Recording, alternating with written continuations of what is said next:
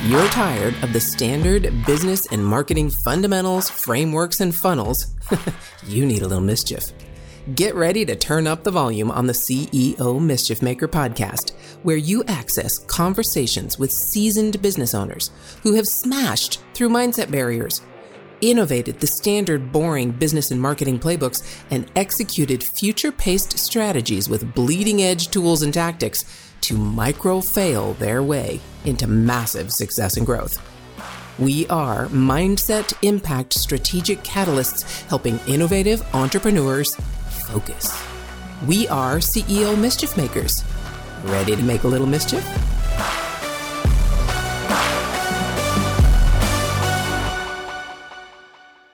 Hey, CEO Mischief Makers, welcome to the conversation. You know who I am, right? MKJ, but I get to introduce you to Cameron King. And I just met him in a conference probably about 2 weeks ago, I think.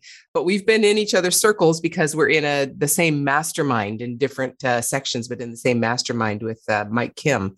So Cameron, welcome to the conversation. First off, how you doing? Good. I'm great. How are you? You know, I woke up today, so it's a really good day. But all right, so start off telling us a little bit about yourself. So what do you do? So what I do, I mean, if you were to ask me on the street, and the quick answer would be I make videos, right? That's the quick answer because it's kind of hard to explain exactly what I do, especially like to your parents, right?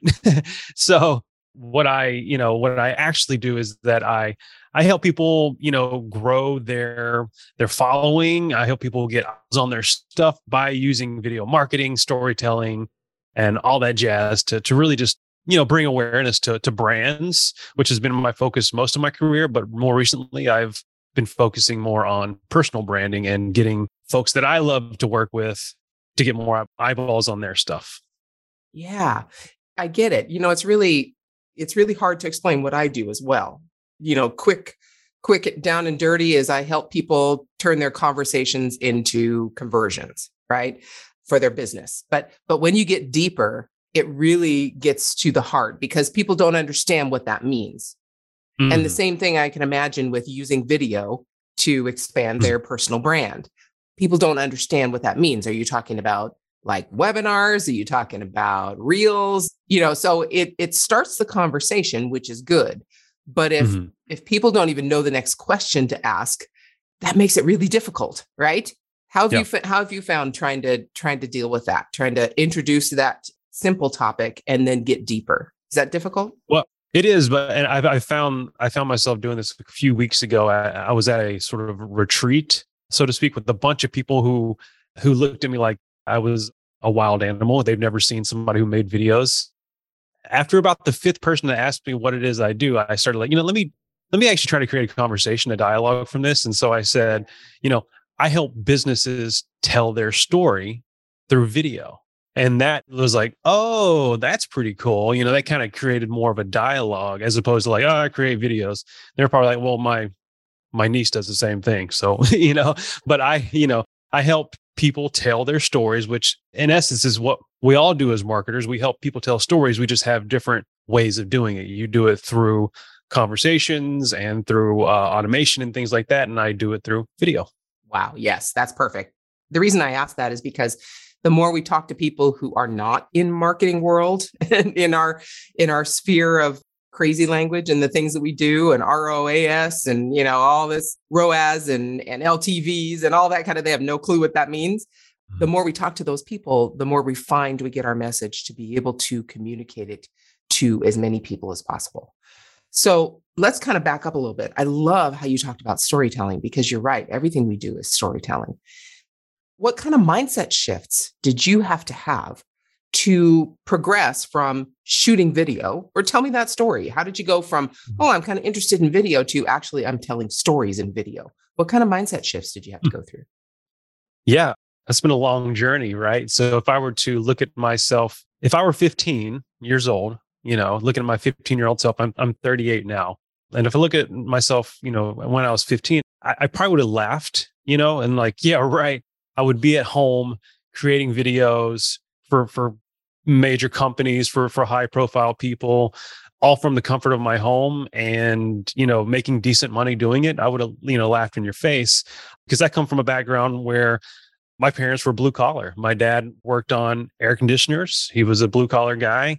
And my mom was like a secretary for a dentist. You know what I mean? So they were not college educated, but that was just the way it was in the 80s. You know, I was a latchkey kid. Both my parents worked. And I just kind of assumed that I was going to be doing the same up until like my junior, senior of high school, where I decided, oh, I don't want to do that. I don't want this plight of my parents. And, you know, much to my father probably wanted me to be somewhat in his footsteps to go into the trades and stuff like that. He also instilled in me sort of a rebellious spirit. You know, he introduced me to like rock and roll music and alternative music. And he was kind of an alternative type of guy too, as well. He grew up in that sort of era as well in the 70s. And yeah, and that was instilled in me. And so my late teenage self was like, I don't want to be like them. I love them, but I don't want to be like them. I don't want to have to struggle with money. I don't have to, you know, have my life already planned out for me at the age of 17. I need to figure this stuff out. So I decided to go to college. And there I just I thought I was going to go into mathematics because I wanted to make a lot of money. That's what I wanted to do. I wanted to go into finance or something like that. But then I found a love for visual arts and storytelling and stuff like that. So, and that started my whole journey into video and, you know, telling stories. And I started off wanting to be a filmmaker, and eventually fell in love with short form commercial content because I love the fast paced environment of telling, you know, of commercial work and creating cool graphics and motion design and things like that. And so I, you know, like any sort of apprenticeship or I have in a way become, it is a trade skill, right? You know, you learn it by doing it over the years. And I've been doing it for over 15 years now. And I've finally become, you know, the past few years to the point of mastery. I've mastered this. What's next? Yeah. So now I'm like going to that next phase. Wow. Does that make sense? Yeah, it does. And I want to go back because I hear you. My father's a machinist, mechanic, a car mechanic. And I get what you're saying exactly. But I really want to ask and just get your take on this. What did you have to have to embrace, to let go of, whatever the word is? How did you have to shift the way you think of the world to say it's possible to do something else that has nothing to do with what my parents did or where my parents are? Because I'm the only person in my family to graduate college, even to this day. It just is not a mindset that was available to me. And so I had to put myself around other people where it was a mindset for them, and I was able to then follow that path. So how did you do that? How did you make that shift? Because it's scary. It is freaking scary to go outside of what you were raised in, what your family did. It's really scary. At least for me, it was. So how did you do that? Not that they're bad. I'm not trying to say you have to make it bad what your parents did in order to make something else good. That's a very immature, right, looking things. But how did you do that? That is good. That's a great question. There were obviously steps along the way of mindset things I had to get over, especially with things like money, because we grew up in a very scarcity sort of world, paycheck to paycheck. So I had to get over that. You know, I got over that probably in my late 20s. I still battle it occasionally here and there, especially like in the famine seasons, you know, it's feast or famine sometimes. But at the same time, I know it's going to be there. I don't worry about it too much. But as far as like the actual mentality, when I was younger, I didn't know it at the time, but looking back at it, it was probably some kind of mental grit, like the fact that I just didn't want to quit. You know what I mean? Or like, even though I didn't really know what I wanted to do exactly, I knew that I needed to finish what I started, which was college at the time, right? I need to finish, I need to get that degree. And then from there, I can figure it out. And as soon as you take on that next job, you know, like I actually got a job like my senior year in college doing video work. And I just kind of stuck with that and then just kind of said yes to opportunities. So it was really just like putting myself in positions to say yes, not worrying about the outcomes until they get there. And whenever I reached the end of that outcome, saying yes to the next thing. So yeah, it's really just leaving myself open to these things because I knew whatever I said yes to was going to be different than if I didn't say yes to these things, right? I'm not a person who likes to stay stuck in the same position. I like keep things moving. And it's really just this act of like always wanting to move forward, Because if I feel like I'm not moving forward, I'm moving backward. And so there's this real desire to keep pushing and keep pushing. Yeah. Wow.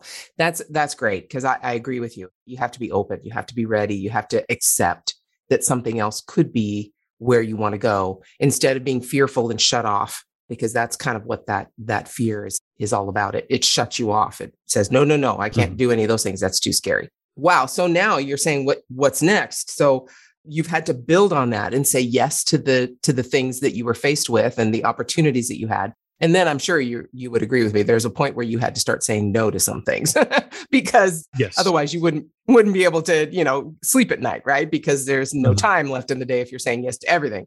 So you got past that. And I really, if we had more time, I would dive into that whole money mindset, because that's something that even if we have the opportunity to be positive with, change and, something that's different and saying yes to things, that money mindset that is limiting really will keep us stuck, at least as far as I'm concerned. Do you agree?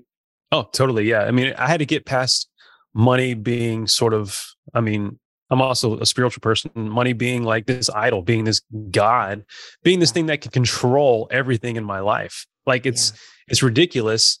And, I still have struggles with being an overachiever and finding my value in my work. I'm still battling that, but I don't put value in what I earn, because I know that, and I trust that the money will always come. And even if I am hungry, or if I am in a place where it's bad, I can always tell myself it could be worse. Anytime I make a shift, like about 5 years ago is when I decided to go full time on my own again. And me and my wife, we did this worst case scenario. Like we said, worst case scenario, she goes back to teaching.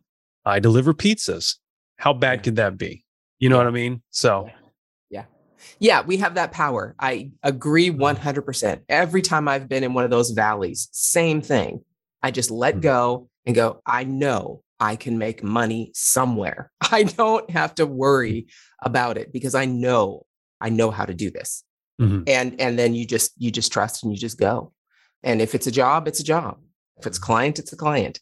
Yeah, you don't attach yourself to any of those feelings of worth, right? So what's next? How did you have to switch your mindset now to prepare for what you're doing next? Because each step takes a new mindset shift, right? Yeah.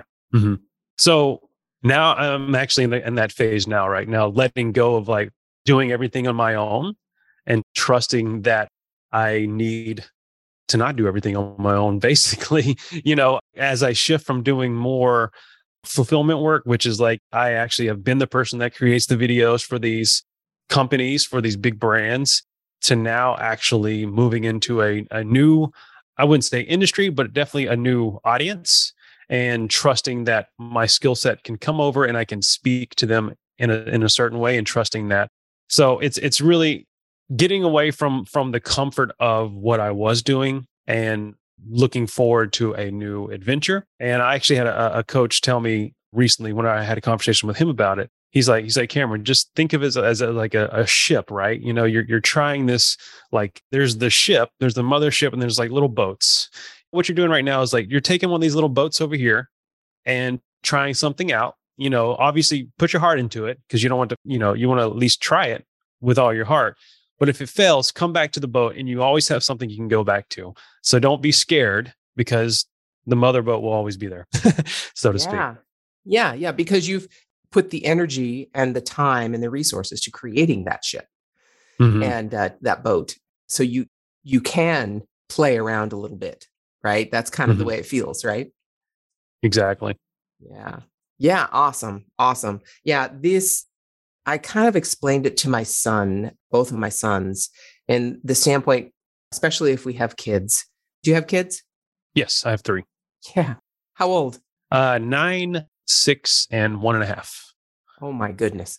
So from your parents, they gave you certain opportunities, and they gave you the best opportunities they had available to them. And now you, as a parent, you've kind of pushed that goalpost further. Or actually, I like to say it, you've pushed the starting line further for your kids. It's kind of what we do. We hopefully help our kids start life further than we did, or with more opportunities or less struggles or different struggles. They're going to still struggle. There's no way you can take that away, but at least different or further along than we did. And that's basically what we do as parents. We try and help our kids have a further starting line, right, than we did. And if we can at least do that and they can start further from us, then to me, we've at least set them up for an opportunity greater than we had. Now, what they do with it is obviously up to them and where they go with it. And I have one of my sons is actually thinking of going back to the trades, which I think is amazing because he's great at that. And one of my sons is an entrepreneur. So, and who knows, that's what they are now in their 20s. You know how this works. I mean, who knows what they're going to do when they're in their 40s. It's just, they are not tied to that one thing for the rest of their life, like our parents were, right? The opportunities we have. And it requires the ability to make these mindset shifts. That, I think, is the number one requirement to be able to take advantage of whatever's in front of you, is to be open. And like, I love how you said that, to say yes to opportunities. Any last thoughts on what you started with that brought you here and the shifts that you had to make that you can share with our audience? Yeah, sure. One thing I kind of, I wrote down over in my notes was, I grew up in this sort of, you learn a little about my backstory, and that really, all throughout my life, that theme has kind of played out, like saying to myself subconsciously and sometimes verbally, I don't want to be like these people. So, like when I worked in an office setting, a corporate setting, doing internal communications, I'm like, I don't want to be like these people. And then you figure out a way, your mind starts figuring out a way to not be like those people. And like, it's not knocking against them at all, obviously, but it is like, well, I just don't want to be that way. You know what I mean? Yeah.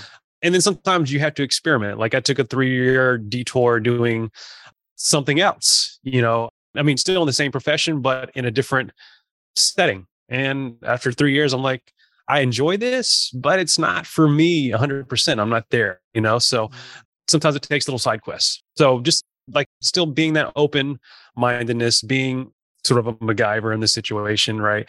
And then, really saying, you know what, I don't want to be this way. And, I try to find opportunities to start steering that ship. Okay, hold on.